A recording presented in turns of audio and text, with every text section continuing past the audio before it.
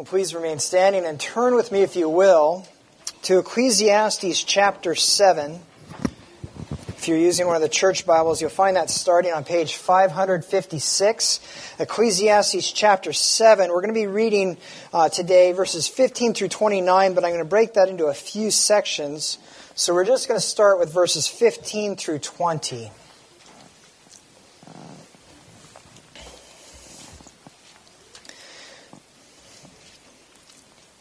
Beloved children, this is your Father's word to you, to teach, to correct, to exhort, to encourage in righteousness.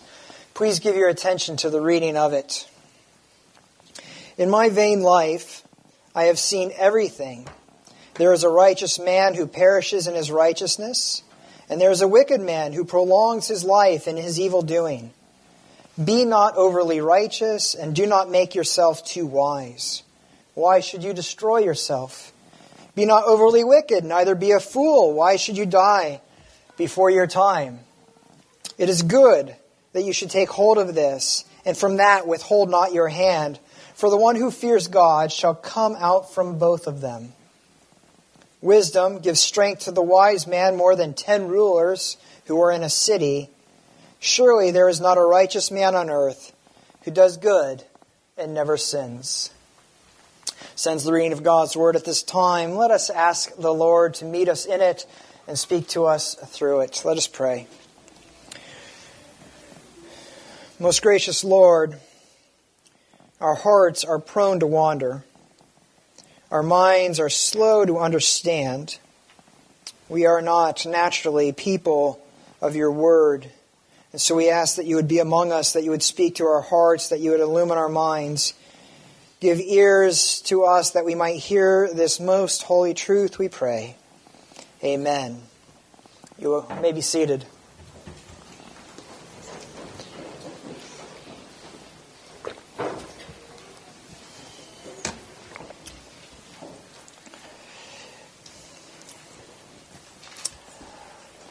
I wonder if maybe you prepared for worship today by reading this passage in advance. And probably had a few questions. Maybe you read it once, half awake, and thought, wait, what did he say? Then you read it again, and sure enough, he said, be not overly righteous, and do not make yourself too wise. And you thought, too righteous? Is there such a thing?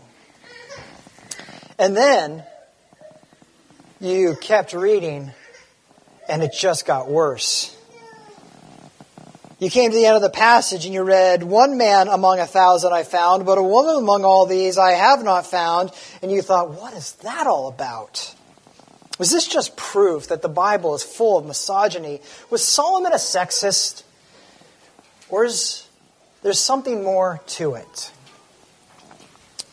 We have to remember that Ecclesiastes has a story. There's something going on here. I've told you that we're taking a journey with Solomon.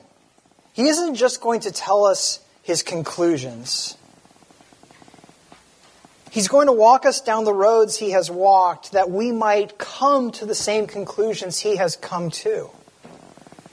He's wrestling with the shortness of life and how to make sense out of it, how to find meaning, where to discover the secret of contentment. That word translated vanity, as Brian reminded us in the reading of the law, really means breath. Life is short, but a breath. Verse 15 is really saying something like, in my short life, I have seen everything. And as he walks down this road, he's honest. Brutally honest. He doesn't sugarcoat the mistakes he has made. He shares them in all their gory details with the singular hope of helping us to avoid making the same mistakes he has made. And that's what's going on in our passage today. He's confessing 3 mistakes that he has made. 3 mistakes that are common to all of us. And as with most of the devil's schemes, they start with something that is good and worthy of pursuit, but they take that good thing and they pervert it. Rather than seeing them for what they are, a means of pursuing God, they become their own ends.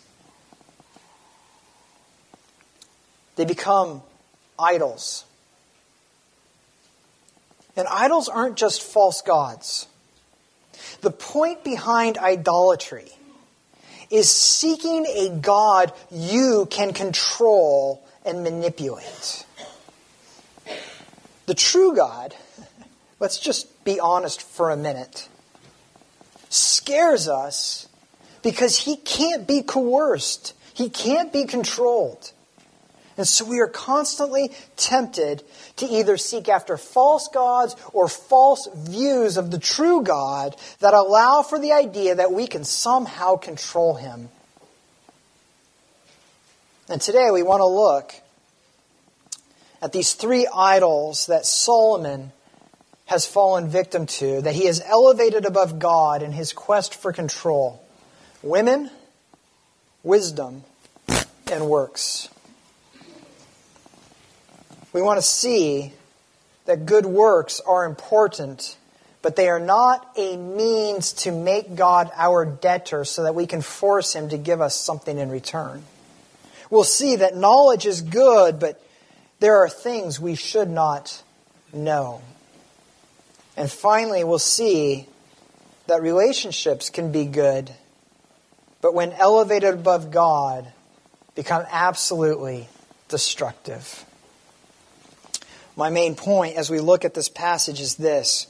When we elevate God's gifts above God, we do not serve him, we destroy ourselves. When we elevate God's gifts above God, we don't serve God, we destroy ourselves. That's what we're going to see today as Solomon honestly confesses three huge mistakes he made. So what's he getting at when he says, do not be too righteous? I think context is super important here. He's dealing with the temptation to think that if you are righteous, you will live forever. The Bible does teach that that's how simple justice works. Life is the reward for obedience or righteousness. Death is the punishment for sin, for disobedience. And that's how God set things up in creation. Had Adam obeyed, he would have lived forever. There's some truth in this idea. But here's the problem. To do that, you would have to live forever. You would have to be absolutely perfect in order to live forever. That's God's standard. Absolute perfection. If you want to earn a reward from him for your good works, you don't need to be pretty good or better than everyone else. You need to be absolutely perfect. And no one is. That's what verse 20 says. And so God doesn't simply deal with us based upon our righteousness. Solomon looks around. He sees that a relatively righteous person may die young, and a relatively wicked person might live to be 100. That's reality in a fallen world. But what's really being addressed is this temptation to think that if you are a good person, you follow God's commands, that he has to bless you. And we all know what this looks like. We think that if we're good workers, honest and hardworking, that we'll get promoted, we won't get laid off, that we'll be able to retire. We think that if we honor God, our marriages will be strong, and we won't have to suffer the struggles that others go through. We think that if we're just good parents, we pray with our children, read the Bible to them, that they will grow to love and honor the Lord. If we pursue God and honor him, we're going to be spared from major trials. Cancer, tragedy, pain, and grief. And then when the trials come, we say, but I did what I was supposed to do. Why is this happening to me? We believe that we had this agreement with God, that if we obeyed, He would reward us. Really, we believe that He owed it to us. That's not Christianity. That's legalism. It's moralism. And it's subtle. It sneaks in. It starts with a kernel of truth. But it's so destructive. Because it leads to prideful self-reliance and not humble dependence upon God's grace. When things go well, it leads to a critical and judgmental spirit towards others. And when it goes badly, we despair because we think God has given up on us. And none of us, not one person in this room, is immune to its temptation. Not even Solomon was safe. He thought that if he was just better than everyone else, he would save himself from heartache. And he failed. So he tenderly admits his failure. He admonishes us that life is not about what you touch or don't touch. It's about fearing God. He's not saying that obedience isn't important. Verses 17 and 19 make that clear. What he's saying is that if you turn your obedience into an idol, an attempt to control God and make Him your debtor, make Him your slave, you will fail miserably because you're not pursuing Him, but your own prideful goals.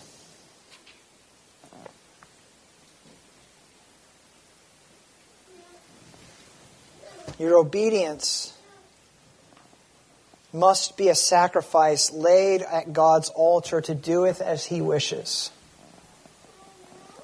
It can't come with strings attached. You never get to say, God, I will obey you if you promise to give me something in return. Because in order to do that, you would have to be absolutely perfect, which no one is. The second temptation is similar. It's the temptation to think that if you just know everything, you're not going to be surprised. You can plan, you can prepare, and you can avoid all problems. Let's read verses 21 through 25. Do not take to heart all the things that people say, lest you hear your servant cursing you. Your heart knows that many times you yourself have cursed others. All this I have tested by wisdom. I said, I will be wise, but it was far from me. That which has been is far off and deep, very deep. Who can find it? I turned my heart to know and to search out and to seek wisdom and the scheme of things, and to know the wickedness of folly and the foolishness that is madness.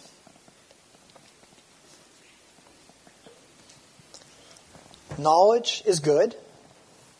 God is a God of truth. He has told us to love Him with our minds, to pursue truth. The problem is when we think that we can know everything and through that knowledge gain control. I know this temptation. I know it far too well. It's not pretty. It's tragic. When we use God's beautiful truth for our own ends, it's ugly. It's picking up on what Solomon said in chapter 1 and chapter 2. He mistook wisdom for a way to outsmart God rather than as a tool to serve God. He wanted to know everything. But God says that there are things that are not ours to know, that they are God's alone. Again, wisdom and knowledge aren't bad, but there is a line that is not to be crossed. The pursuit of absolute knowledge, omniscience, is a desire to be God. And so our temptation is to try and cross that line that God has drawn. To claim that these truths, this knowledge is not God's alone, it is ours as well. That's not a love of truth. That's idolatry of knowledge. It's nothing to be admired. It's a clashing cymbal. It's a clanging gong. True worship recognizes that knowledge without love is worthless. It recognizes that if knowledge doesn't lead you to a greater love of God, it's not truly benefiting you. Knowledge isn't an end to itself. It's meant to lead you to the God of truth. And trying to insulate yourself from ordinary life through knowledge is idolatry. It's an attempt to control God. And it never works. Solomon confesses he pursued absolute knowledge, but it was far from him. Absolute knowledge is far greater than he could ever imagine, and none can obtain it. But more than this, he confesses that there are things you just don't want to know. And that's what he's talking about in verses 21 and 22. Imagine if you knew everything others thought about you. Do you really want to hear what they call you when they're angry and frustrated? Think of the things you've said when your emotions flare. The very things you wish you could unsay. Now imagine you hear all those things from your friends and those who love you in the heat of the moment.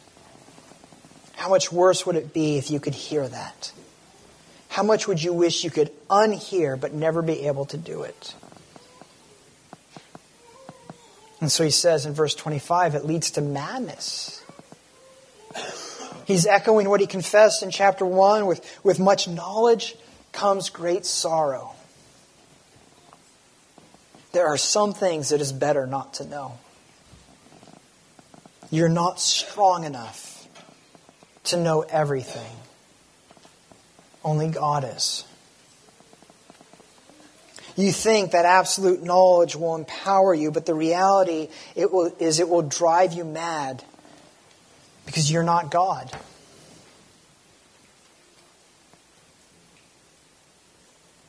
What's the third temptation? The third idol. If good works and knowledge aren't the solution, the third temptation is to turn to relationships.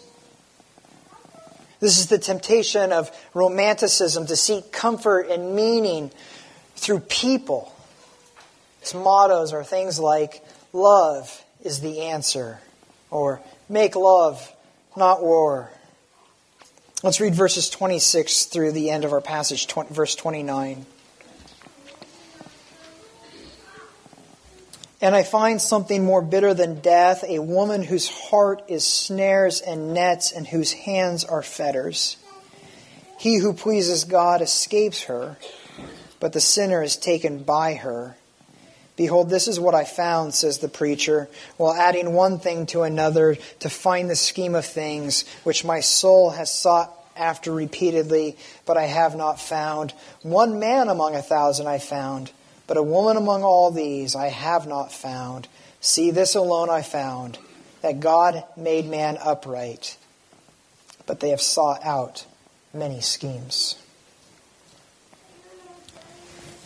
Romanticism takes human relationships and absolutizes them. Rather than being a gift from God, meant to help draw us nearer to Him, they become substitutes, ways that we avoid looking for contentment and fulfillment in God. And really what romanticism wants is relationships without accountability, without submission, without the need for humility. But what is a relationship without humility? It's just a tool to gain something you want.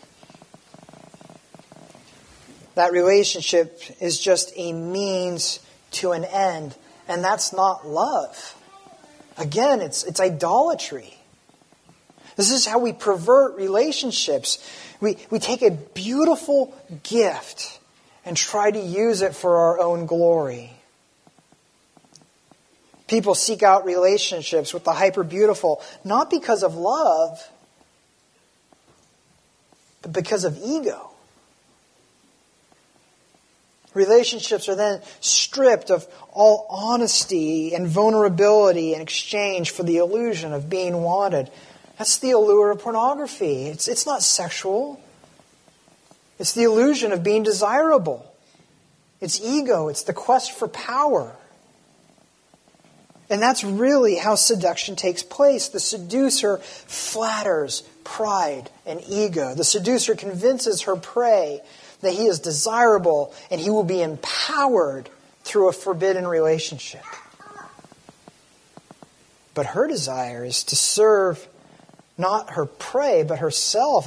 Her desire is to devour him. And so Solomon says, I find something more bitter than death. The woman whose heart is snares and nets and whose hands are fetters. He who pleases God escapes her, but the sinner is taken by her. She promises freedom. She promises power, but it's a trap because her goal is to enslave. And Solomon knows what he is talking about. His entire legacy with women is summed up in one verse in 1 Kings. I'm going to say it slowly because you're going to think I'm misstating this. He had 700 wives and 300 concubines. And his wives turned away his heart.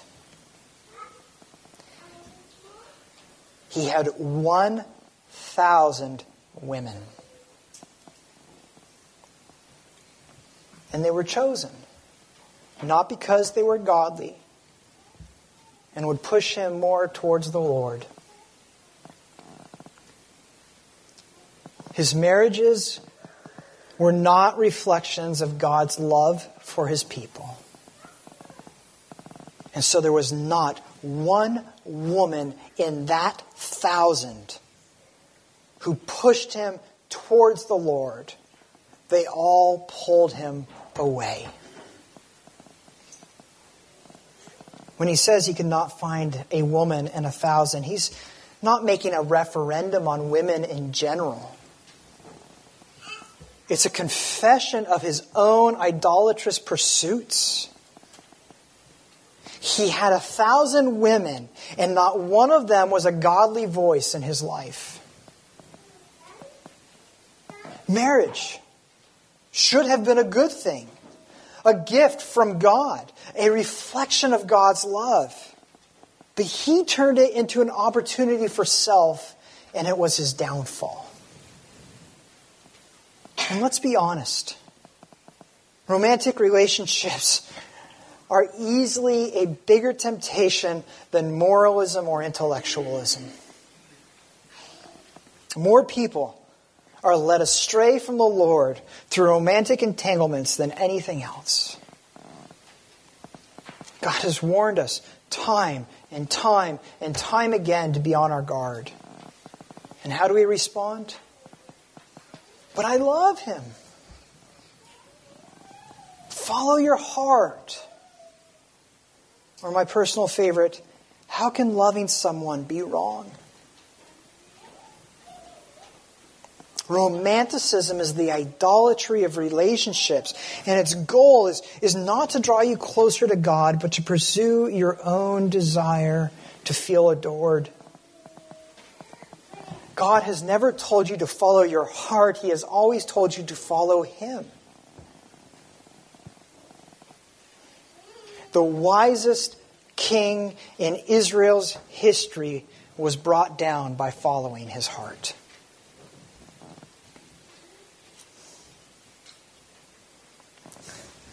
Solomon's honesty is refreshing. He confesses that he could not be righteous enough to gain life. He confesses that in his pursuit of knowledge, he was unable to exhaust it. And many of the things he did learn, he wishes he could unlearn. And in playing the role of the great romancer, he was not empowered, but he was enslaved, and his heart was led astray. We can't read his confessions and not be convicted. We've all thought more highly of our own righteousness than we ought, and thought that God somehow owed us something in return. We've all tried to gain the secret knowledge so that we could escape the vulnerability to pains and trials in life. And we've all sought relationships that feed our pride rather than help us love Jesus. So what hope is there for us idolaters? Again, idols are an attempt to replace God with something we can control. They elevate God's gifts above the giver. They attempt to gain life and meaning by going down roads that can lead only to death. They deal in lies, not truth. So what is the truth? What is the right way? And where is life to be found? And to ask is to answer, isn't it? Because Jesus declared, I am the way and the truth and the life. No one comes to the Father but through me. The reason he could say this is because he was like no other. He was righteous and he never sinned. He was tempted as we are, but did not fall. He was perfectly righteous. He was able to say to his Father, I glorified you on earth, having accomplished everything, the work you gave me to do, and now, Father, glorify me. Eternal life was his reward for a perfect life to live, and now he can give it to whom he wants. Beyond this, he knows all things. He is truth itself. He confronts falsehood. And this is why the world hated him, because he testified that its deeds were evil. And it's impossible for him to lie. And this is why his words of comfort are so wonderful, because he can't lie. He cannot fail to keep his promises. He said this, greater love has no man than this, that he lay down his life for his friends. That's love. True love. Not the illusion of love. Not self-serving pride. Not the manipulation and entrapment of seduction. But true, selfless love. There is no other relationship that can substitute for the love of Jesus. None other can save you. Other relationships are good if they push you towards Jesus, and they are bad if they draw you away. Idols cannot save you. Only Jesus can.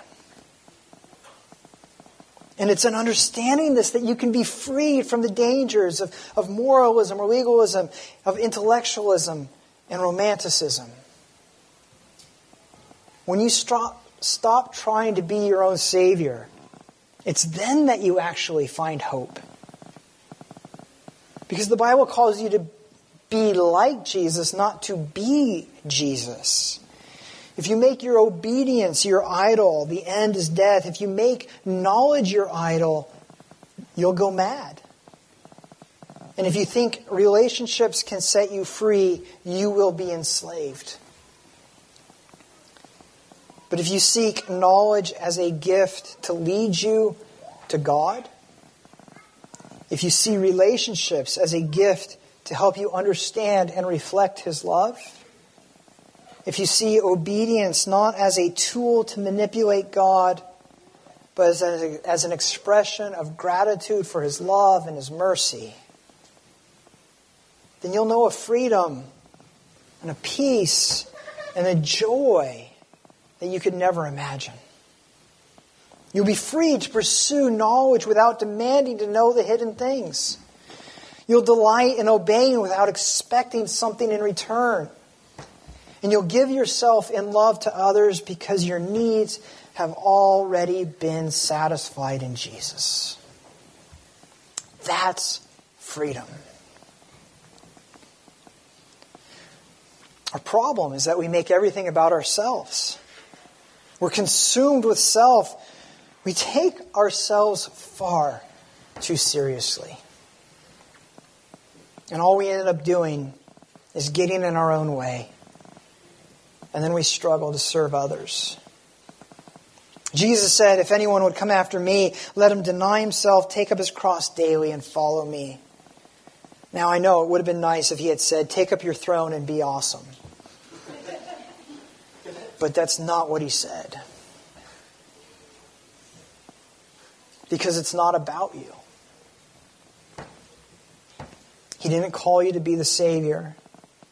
He calls you to follow the Savior.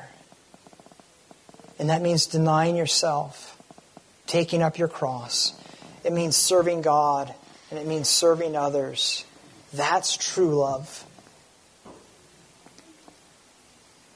He's given us a picture this morning of what that looks like.